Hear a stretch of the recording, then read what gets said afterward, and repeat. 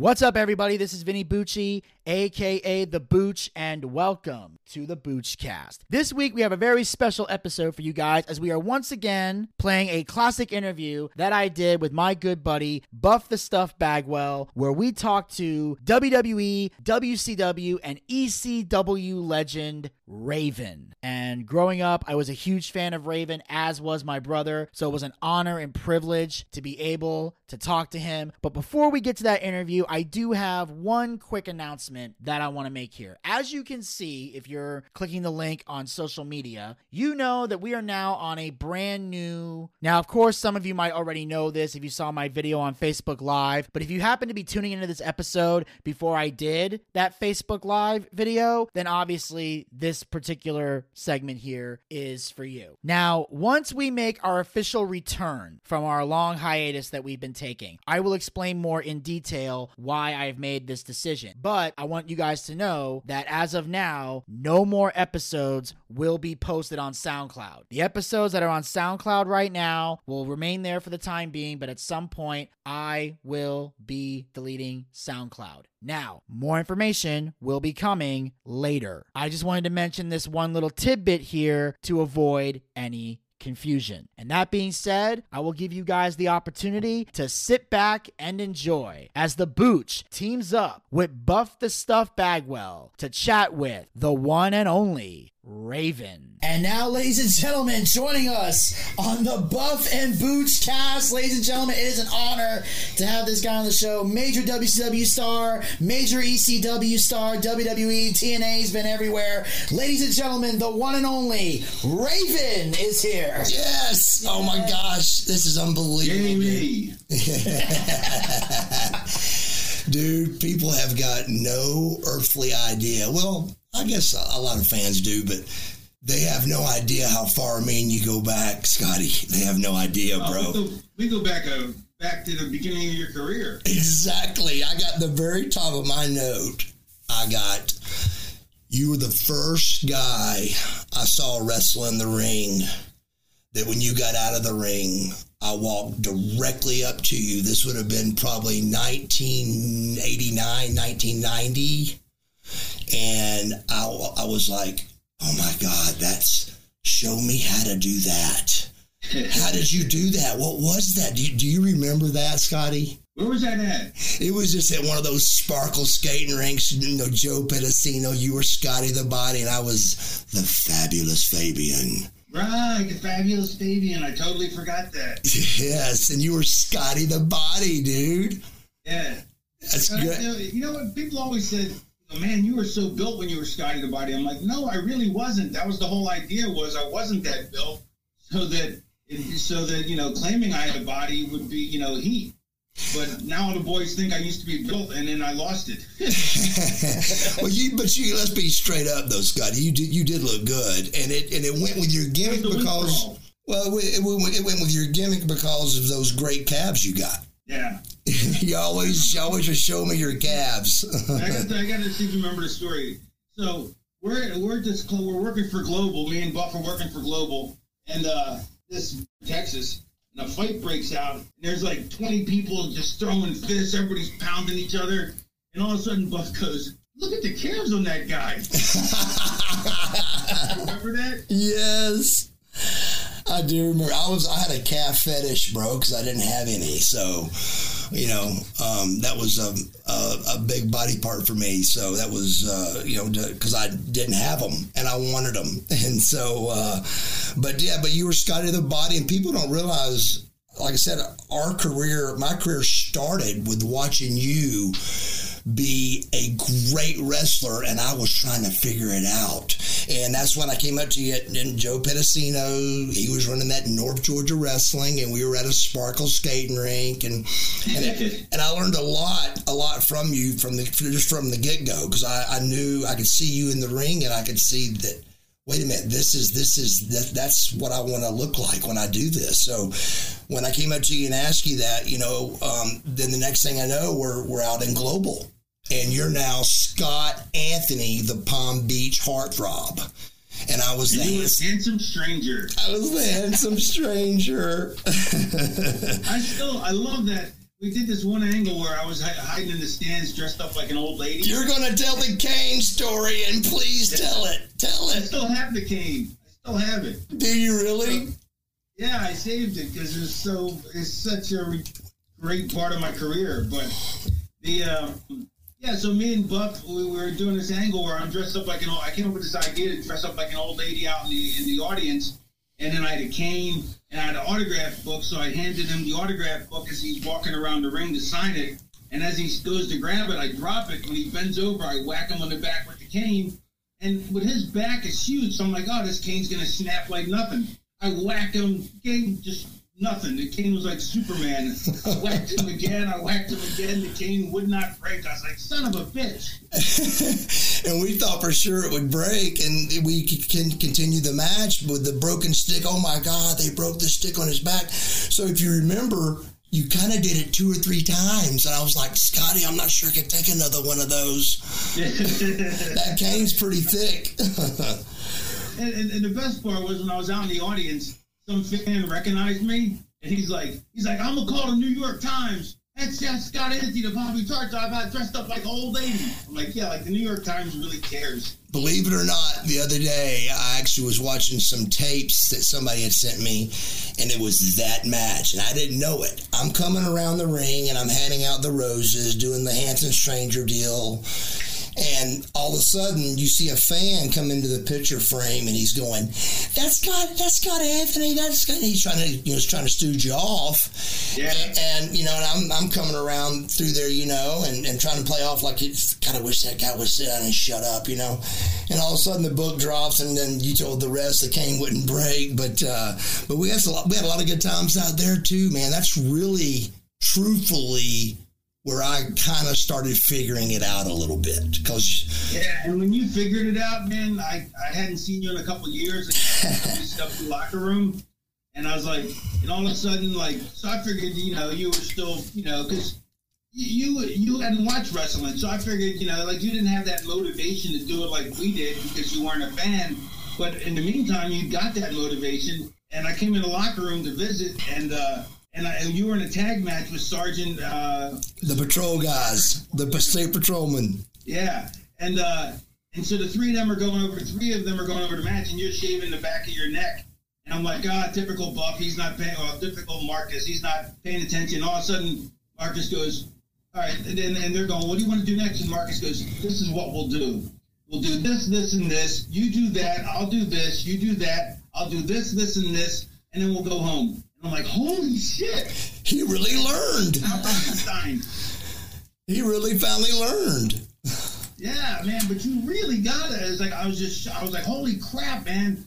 Like, very rarely do people that don't get it after a couple of years never, ever get it. But, man, it took you a little bit, but then you just turned the switch, man, and you got it, man, you've been great ever since. Thank you so much. And like I said, I got people like you to thank for it. I was not a shy kid ever. And so I would always go up to somebody, whether it be a big bodybuilder in the gym that had good arms or good shoulders, down to a great wrestler like Raven, and say, hey man, how did you do that? And show me how, and how can I, make myself better? And so I was really, really very, very unshy, and so that helped me a lot with guys that would help me and turn out and say things. But I was wanting to see if you remembered that that WCW locker room thing. I was going to bring Never it up. Forget it. That was classic. I can picture you in a mirror with a razor, with an electric razor, and a mirror and a handheld mirror so you can see the back of your neck. And I was just like, the picture's embedded in my mind. I'll never forget, as soon as everybody walked out of the room, you looked at me and you went, you finally got it. You really do. That was great. I mean, if you remember, we went out and did exactly what I called. Oh, exactly. And I even remember you telling me that you were working with Terry Taylor, and he had you in a chin lock or something, or you had him in a something like that. But it was either you were working Terry Taylor or you was watching a match of his, and then it just started to click. It was. Terry really did a big job for me, helping me out with this business, and that was because he would get right in your ear and tell you the spot clear and you could hear it. And the only thing I had going for me is I could do all the moves. I didn't know how or when or how to make it make sense, but I could do all of the moves. The fact that you were like gorgeous didn't hurt either. Thank you. That did help a little bit. That helped a little bit. But, I was thinking when I was writing my notes today to call you, do you realize that we just talked about all of them, but we have been in 4 different angles together as 4 different names each. Do you know that? 4. Wow. Now, I'm stretching the 4, but really it's true because Buff wasn't created yet. It was Marcus Alexander Bagwell versus Flamingo. Right. Oh, yeah, right. So it's 3 companies, but 4 characters each. You were Scotty the Body, Scott Anthony the Palm Beach Heartthrob. You were,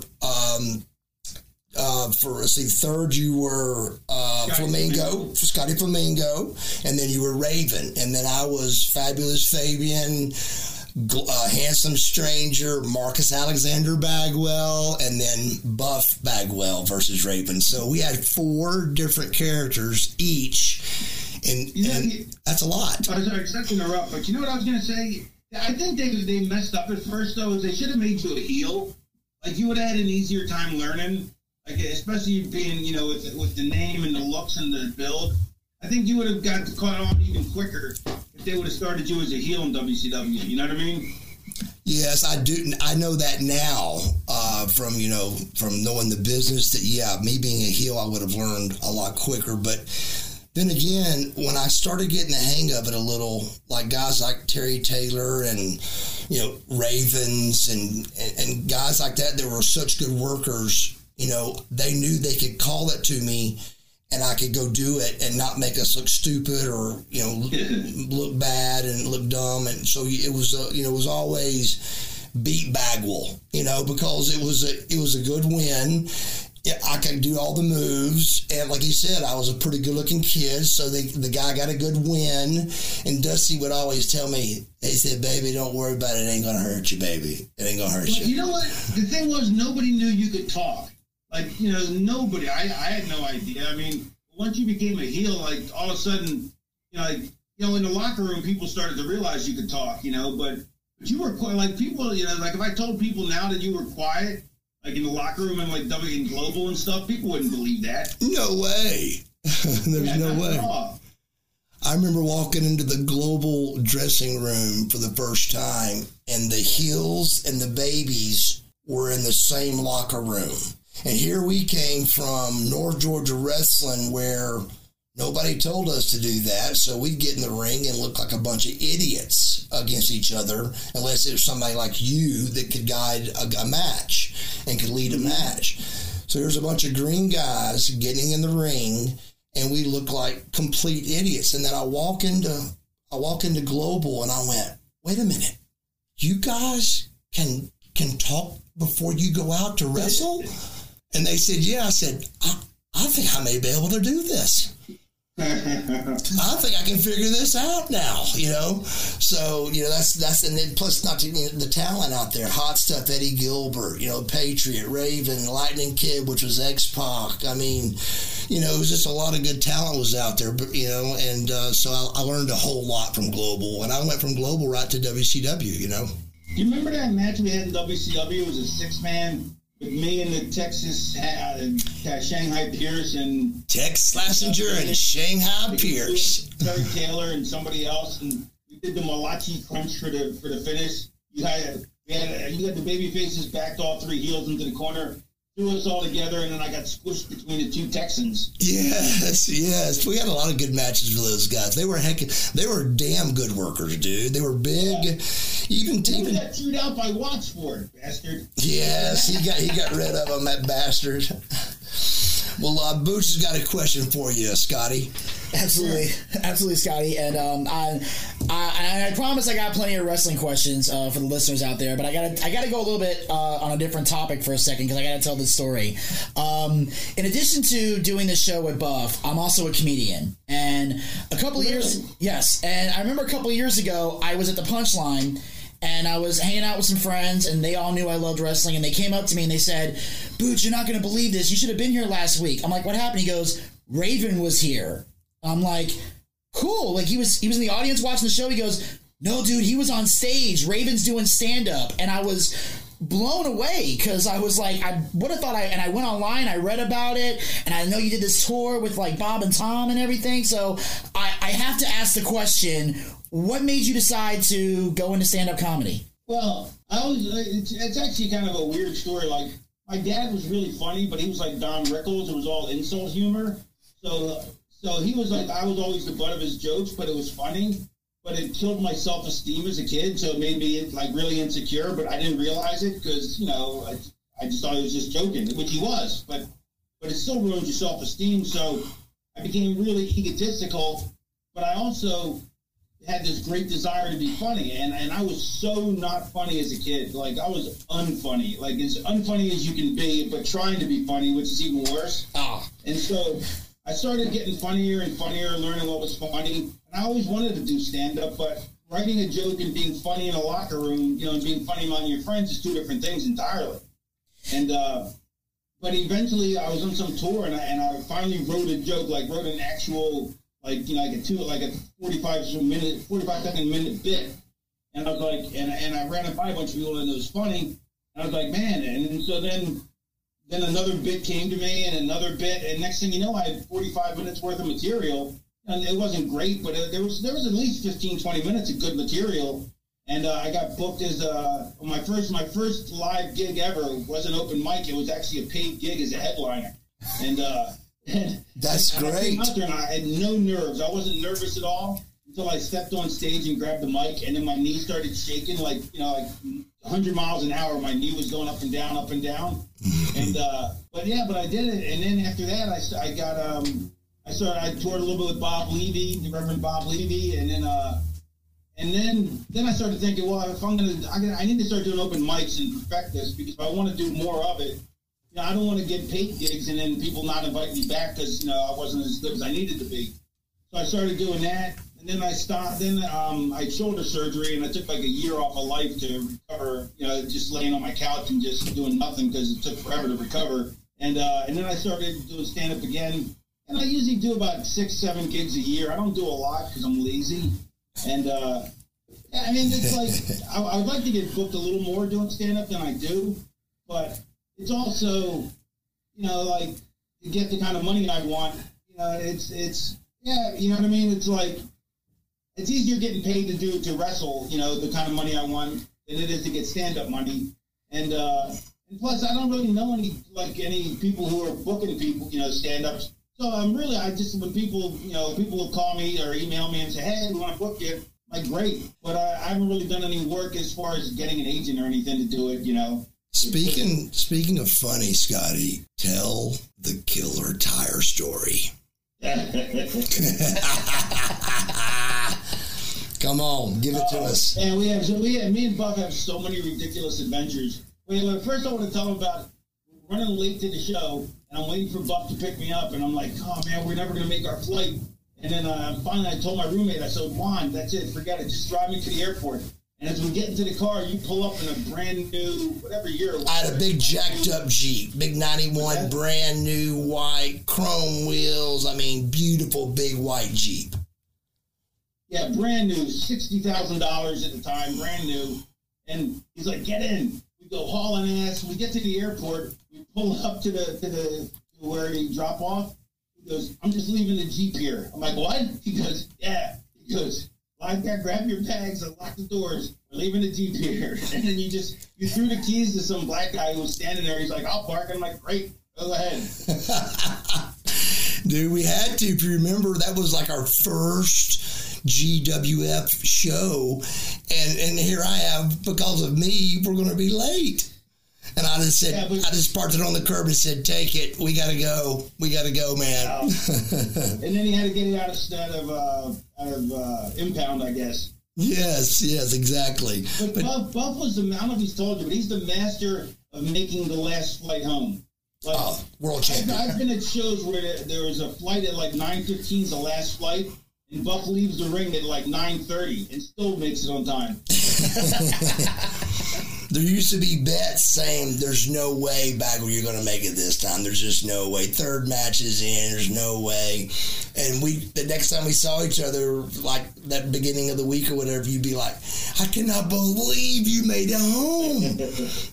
But tell the Killer Star tire story, Scotty. Yeah, so we're running late for that's the last flight out. And we're on the last match, so he gets out of the ring first because we worked each other, I guess. And he's in the car. He's in his wrestling gear. I come running out the back door. He's got the door open, the engine running. I dive in. We go hauling ass. We're driving as fast as we can. And all of a sudden, out of nowhere, a tire comes spinning. It comes rolling across the intersection, heading for our lane, dead center between the two of us. And the tire, we're doing like 80. The tire's doing like 80 because it must have fallen off a truck. How big of a tire was it, Scotty? It was enormous, and all I could say was, and I opened my mouth to go, oh my God, look at it. And before I could do it, before I could even get anything out, cut the wheel, swerved, the tire missed us, the car behind us, so I turn around because Buff's driving, the car behind us, he swerves, the car behind him gets hit with the tire and goes into a tailspin. That's just the kind of shit you can't make up, bro. Yeah, how could you make that up? But it was so crazy. I mean, it was coming for dead center between the two of us, and we were like, I mean, it would have just smashed right through the car. But it would have killed us. It was like a big tractor tire or something. You know, it was a big giant tire. That's the same night, or am I mixing the two nights up? Where I took a bump out of the pickup truck that was driving us to the rental car place. That was a different night. That was the night that the rental car bus left us, and we were going to miss. Marcus Bagwell was going to finally miss a flight. And I said, bullshit, hold on a second. And I got a guy behind the counter to drive us in his pickup truck, except it was a little bitty pickup truck. So me and you were in the back. We're in the You already changed from into street clothes from your wrestling gear at the building. I didn't have time, so I'm in my wrestling gear trying to pull it off. The guy hits a bump. I almost fall out the back. I'm falling out the back of the truck. Bagwell grabs and Marcus grabs me, yanks me, pulls me back in by the tights. Saved my life. Let me tell you what that's the same night of that I guarantee you have forgotten. We got on the airplane after getting in the back of the... Huh? We played war for Shots at Jack. Oh my God, you remember? Hey, yes. But where did we go when we landed? Oh, Club Anytime. Club Anytime. And I'm wearing a pair of your Velcro blue jeans. Remember the old school Velcro stuff they had? And I remember that's when you told me that you had a fetish for women on the jump seat on the airplane. I do. I still have that fetish. But Butch's got another question for you, Scotty. Absolutely. And, well, in addition to a lot of things in your career, one of the things that you were most known for was the Flock in WCW. It was you, Scotty Riggs, who we've had on the show in the past, Perry Saturn, Billy Kidman. And I know I was a fan of the Flock, so was my brother, most definitely. So I have to ask, how did the idea for the Flock come about? Well, actually, I had a group called Raven's Nest in ECW, and so Terry Taylor liked that. And he just decided to load me up with guys when I got to WCW. And first he brought in Stevie, but me and Stevie by that point were ready to kill each other. So Stevie didn't work out. And then I picked Sick Boy. So I was going to pick out the guys. I was going to pick out all new guys, like nobody had ever seen before. But they wanted to recycle a bunch of guys and give me retreads. So the only one I picked Sick Boy. I wanted Saturn to be the one guy that wasn't a retread. They gave me Kidman, then they gave me Ron Reese and Van Hammer, which nothing against them, but everybody knew them as other gimmicks. I wanted to have people that nobody had seen before. I thought it would have more impact. You know what I mean? But I agree with that. We did something. Gave him the patch on the eye to give him a reason to be different. You know what I mean? Yeah, I thought it was great. Whenever we were in the ring, there was a time there, Scotty, where the Flock was really over. I was in the NWO, and I remember still being in NWO, looking out in the crowd, and when y'all came down and sat down, it just was cool. It was really cool. You guys sat in the audience, and it was like y'all were just checking everybody out, and you could at any time take over and kick anybody's ass. And I thought I was a fan of the Flock. I mean, I really was. You, man. It was really a cool thing, and without you, there wouldn't have been no peace to it to even hold together. But just being honest, but I wish they would have let you do what you're saying, because I'm with you on that. It's hard. That's like changing gimmicks. It's hard to change your gimmick, and if I change my gimmick, they're still going to say, hey, there's Buff. And if you change your gimmick, they're going to say, hey, there's Raven. Right. So you wanted fresh new blood. I get it. Especially with guys that are like Van Hammer is just, no matter what, he's Van Hammer. Yes. What I mean? Like, there's no disguising him, Like, Riggs was different because, we injured him and made him like a gang initiation, and then we put a patch on his eye. So it was, we and gave him a surly attitude. So it changed him from being, the hand clapping American males, you know what I mean? But I really would have liked to have all guys, from the power plant, a bunch of guys that I could just shape and mold and really teach, and guys that nobody had seen before. Because it just, to the audience at home, whenever somebody's repackaged, not every time, but 9 times out of 10, they go, oh, that's just so-and-so.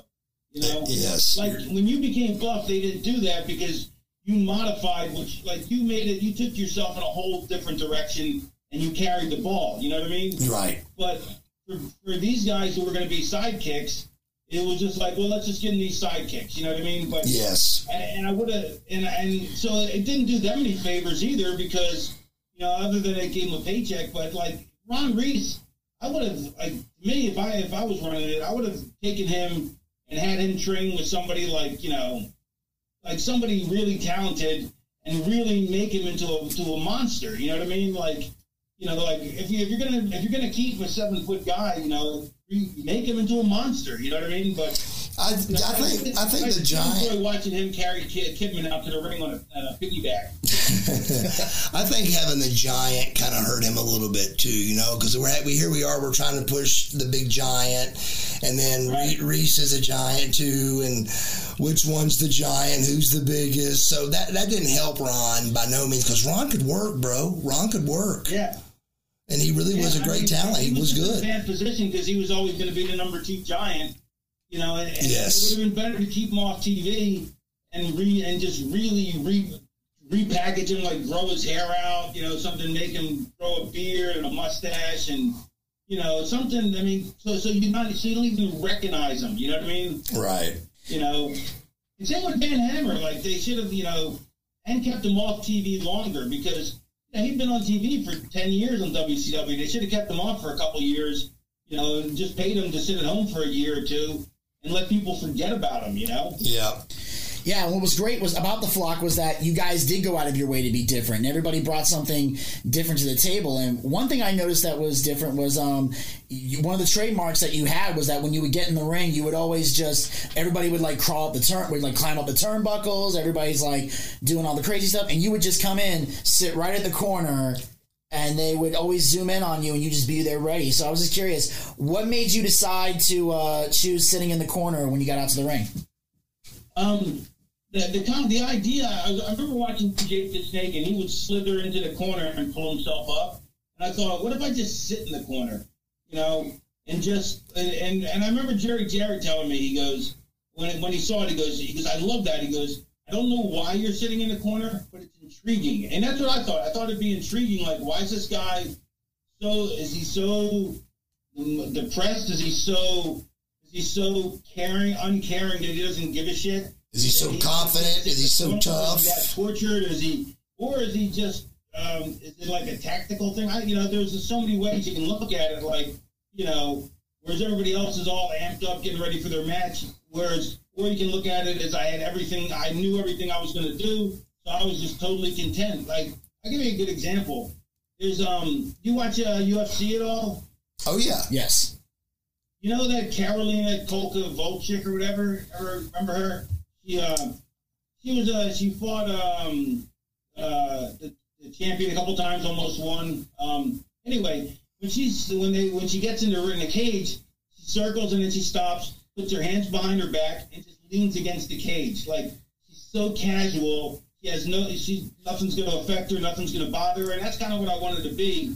You know, that's kind of what my thing was that I was so casual that this doesn't even make me break a sweat, and it was really cool to see her do that because it was kind of the same, you know, thing, but it's exactly the same thing. What I got from it was what you said. It looked like you were confident, you had it figured out, and here's the main thing I loved it for, because nobody else did it. Exactly. Nobody else has ever done it since. And that's cool to me. And that means that's why Raven is still a big name in this business and will be forever. And just little things like that nobody ever thought about, you did. And that was cool to see you in the corner and how you would come up, you know. And Dallas had his little corner thing. He would try to, he was trying to copy you a little bit, I think, maybe. But you came from the ground. You were on the ground with your leg up, just laid back, almost asleep, you know.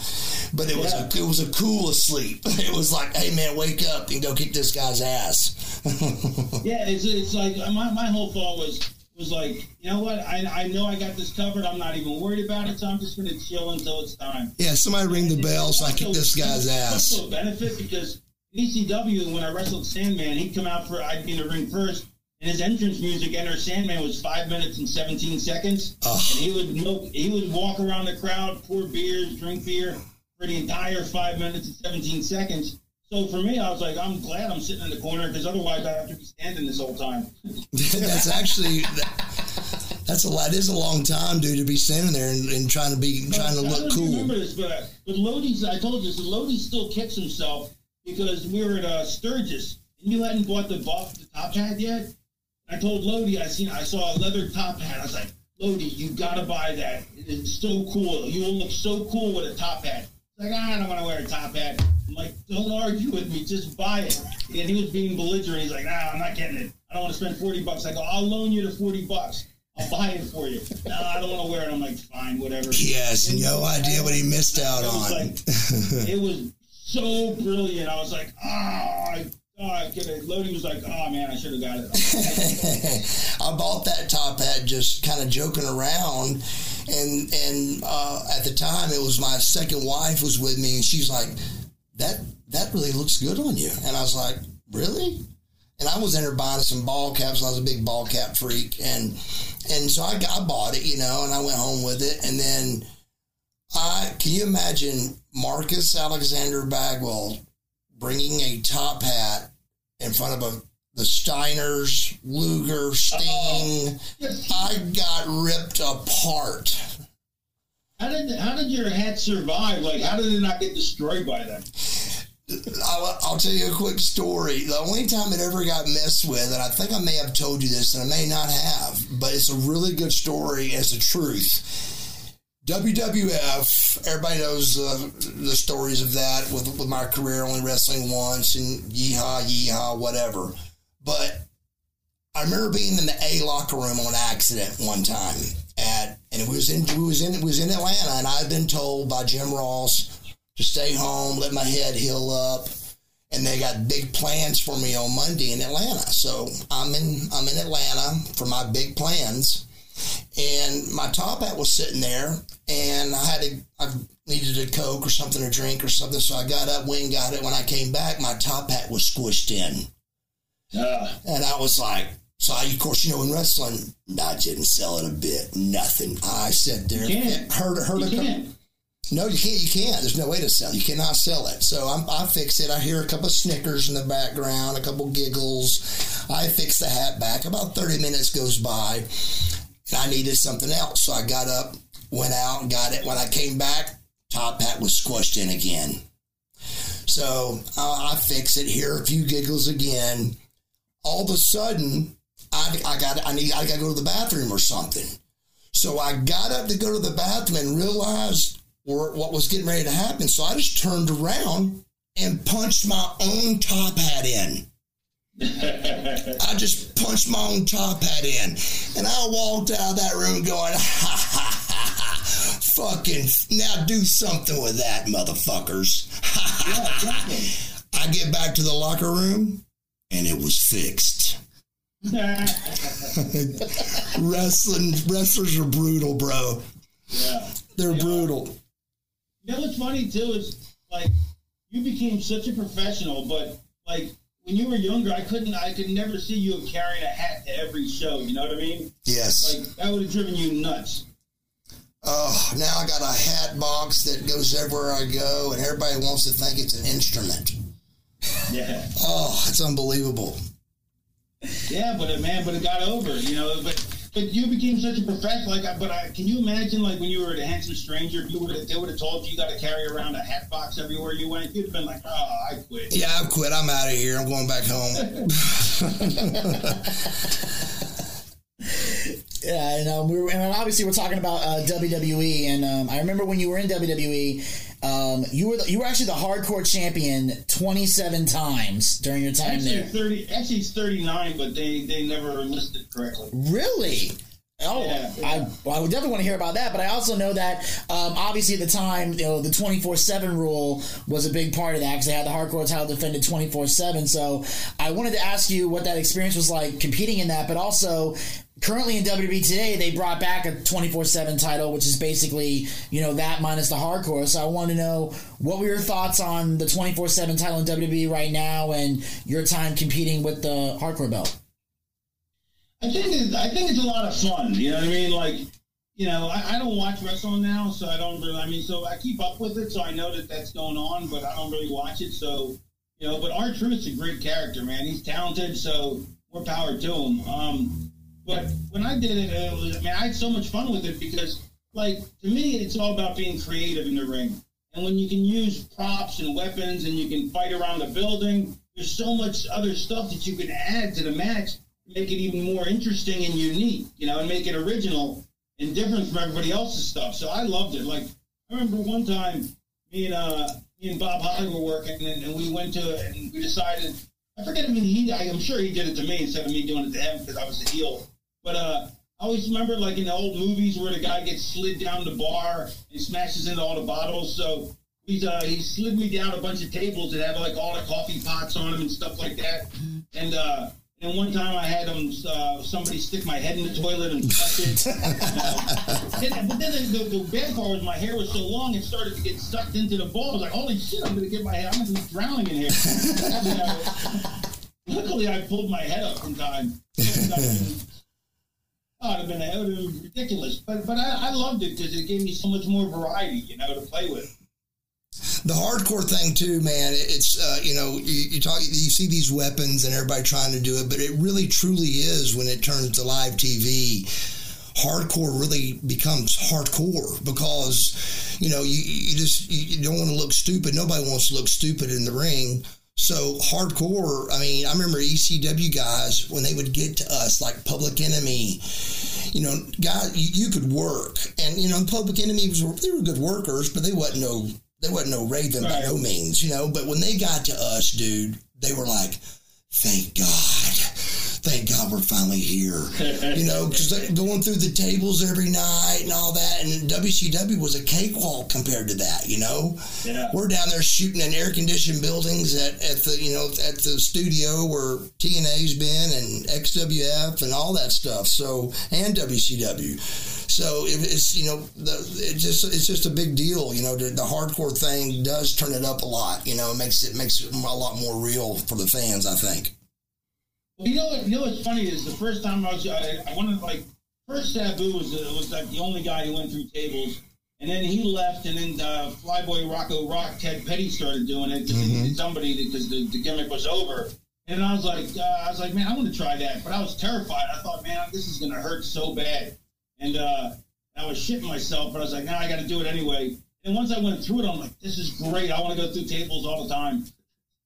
Exactly.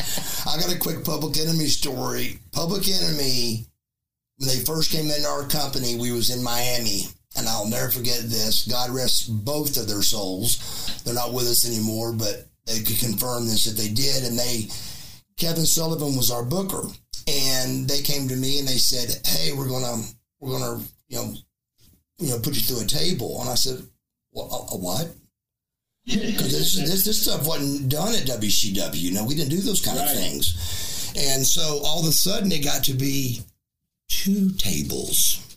And I said, Kevin, there's no way that, and Teddy pulled me to the side and he goes, listen, bro, this will be the easiest bump you've ever taken in your life. And I'm like, Teddy, I'm getting ready to go through 2 tables, and I'm not that dumb either. I'm a rookie, but I ain't that stupid. I said, so this is going to hurt, you know? And so the American Males versus Public Enemy, here comes time for the finish. They set the 2 tables up so Teddy could jump from to the outside on top of me. So really the tables are almost, you know, even to the top of the ropes. Exactly. So here I am on the top turnbuckle somehow. I mean, top table. Here comes Teddy off. He does that flip. Remember, he flipped onto you when he did it. And we just went right through both tables, and it looked devastating and not a scratch on me, you know, but God, it looked phenomenal, you know. But then again, Sid does it and nearly cuts his, you know, arm off, and there's been, you know, Fit Finley, you know, it ruined his career, you know, so tables are dangerous, you know. Remember when Fit cut his lower leg and had to wear that special boot and all that? That was from a table slicing it. No, who was it? I'm sorry, I didn't hear you. Fit Finley. Oh, Fit Finley. Do you remember that? Really? Yeah. Oh, I wasn't there then. Somehow the board, the metal, they didn't saw it or something, and the metal came off the wood, and it sliced his leg to where the last few years I wrestled Fit, because of course, you know, Fit's a badass, so he still kept wrestling, but he literally had a special brace for it. So I think if you would have asked Fit, I'm not 100% sure, but if you were able to ask Fit, I'm pretty sure that almost ended his career because he couldn't quite go as much as he could go before. And they probably because they gimmick the table. The table is safer if you don't gimmick it. Absolutely, just go as is, right? Just let the table be normal and go through it, right? Yeah, absolutely. They try to gimmick it a look. They try to get it. They try to cut it. They try to cut it. Even though I know it's not going to hurt. When I'm laying on the table and I see Saturn up on the top rope on the floor and he's getting ready to splash me like 250 pounds, I'm just like, oh, this is going to hurt, but it doesn't. No, it's crazy. It kind of weirdly doesn't hurt. It's strange. Yeah. Well, bro, first of all, I want to tell you thanks so much for taking time out, for having us, you know, just taking your time out to be on our show. It's a big deal. It's a huge deal to have you on the show. I just want to, I mean, really, man, thank you so much, bro, really. Yay, me. Yeah, yay to you for real. Little applause button for you there, baby. Yes. But really, thank you so much. And, you know, Booch is a huge fan of yours, too. And he wanted to say something, too. One last thing. Absolutely, man. I just wanted to say, I want to thank you for taking time to be on the show and, you know, answering the questions. Like I said, I was a fan of yours, like with the flock. Like I said, my brother and I were huge fans. You know, I was kind of a Raven guy. My brother more leaned towards Billy Kidman, but overall, we love the flock, and you guys are fantastic. And I just wanted to say, you know, thank you so much. And if you ever get back into stand-up and you need an opener, I'll be happy to help you. Cool, man. Hey, Raven, thank you so much for your time, bro. And you have a great day. And just thank you so much, brother. It was great going down memory lane with you, Buff. Hey, I appreciate it, man. We've got a lot of memories, including always the killer tire. All right, brother. Peace out. Peace out. Take care. All right, and that, ladies and gentlemen, was our interview with the one and only Raven. And I got to tell you, I loved being part of this interview. I was a little bit starstruck, I will admit, because like I said, Raven was one of those guys I grew up watching. But what I also enjoyed the most was listening to Raven and Buff talk. And that's what I got to say was an advantage about being a co-host and letting Buff kind of take the lead on the podcast, because Buff is an amazing storyteller and always has great things to talk about, like learning that him and Raven were at one point a tag team, which I never knew, and the fact that they had a rivalry consisted of 4 different characters in each storylines. Like they each had their own gimmicks, and at one point during those gimmicks, they feuded as each of those gimmicks. was awesome. And it blew my mind because these were things about wrestling that I didn't know. And, you know, I pride myself on being a wrestling encyclopedia. I pride myself on knowing a lot about wrestling history. But what I love about getting into the business is I get to learn things that I didn't know before. Whenever I learn something new about the business, it re-energizes my love for the business. So to hear these stories was phenomenal. And then to talk about Raven and his stand-up comedy was even better. And to find out that he is a comedian, that he loves doing it, you know, because I'm a comedian myself. So it was just insanely entertaining, as well as learning about how the Flock came about, why he sits in the corner in the ring, just things I always wanted to know about Raven, but never really got a chance to, you know, find out through any other interviews that he did. To hear that was amazing. So this was a great interview. I really hope you guys enjoyed it. And obviously we got a few more classic interviews we're going to be playing before we officially make our return. Around WrestleMania is when we're going to be making our return. And then, of course, the week after that is when we're going to be doing the regular scheduled Boochcast segments the way that we do them, which is where I will explain in further why we're making the transition from SoundCloud to Anchor. And on that note, ladies and gentlemen, you can make sure to follow us on Anchor. We're at anchor.fm/theboochcast. And of course, also, we are available on Spotify as well, because Anchor allows us to distribute from different platforms. So you can find us on Spotify. We are also on Breaker, and we are also on Google Podcasts. So you can go to each of those sites and type in the Boochcast, and you will find us. So we are on Anchor, Spotify, Breaker, and Google Podcasts. So make sure you're following us on all of those podcast hosting sites, whichever one you guys prefer to use. Pick it, click it, check out the show. And of course, make sure you're following us on our social media platforms. Like us on Facebook at facebook.com/theboochcast. We have archived episodes of the show as well as great content. I have the latest episode of Complain Time that just dropped with special guest Boochcast alumni Jerry Truman. So make sure you check that out. Booch and Truman back together for an episode of Complain Time. Also, you can follow us on Twitter and Instagram at the Boochcast. Get the latest tweets, photos, and videos. Check them out on our social media sites. Also, make sure you guys subscribe to the YouTube channel. You can check out, we got Dark Side of the Ring coming out. The Mysterious Death of Gorgeous Gino recently dropped on the YouTube channel. And of course, this coming Thursday will be the Fabulous Moolah. We'll be reviewing the Fabulous Moolah. And as well, you can check out our St. Patrick's Day Dancing Leprechaun video if you haven't seen that already. So we got that and many more on the YouTube channel. So make sure you hit the subscribe button and ring that bell to be notified so you never miss any more YouTube content we got coming forward.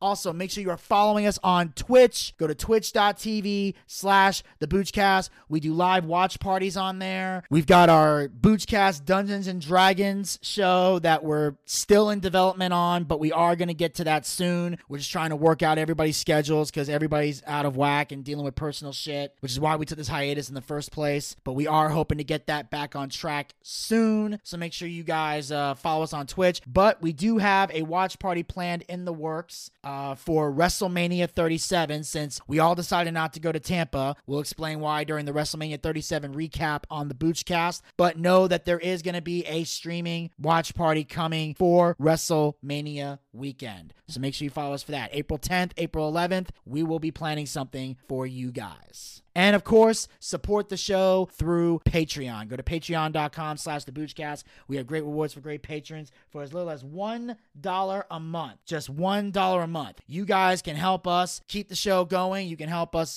take care of pay the bills, keep the lights on, upgrade the equipment, bring in some bigger name guests that you guys want to hear. Also, it helps me take care of my guys and gal that support this show. And of course, if you have some extra spending cash, you want to take advantage of some of the other rewards that we have, feel free to do so as well. No pressure, just throwing that out there for the fans. And until next time, this is Vinny Bucci, aka The Booch, saying keep on living life and take care. This has been the Boochcast. I'll talk to you guys next time. Until then, pizza, baby! Well, I see by the clock on the wall that it's time to bid you one and all goodbye. Goodbye. So long. So long. Farewell. Farewell. Adieu. Adieu. Be good. Stay well. Bye-bye. Keep warm. Relax. At ease. Take care. Stay loose. Adieu, mon vieux. À la prochaine. Goodbye till when we meet again.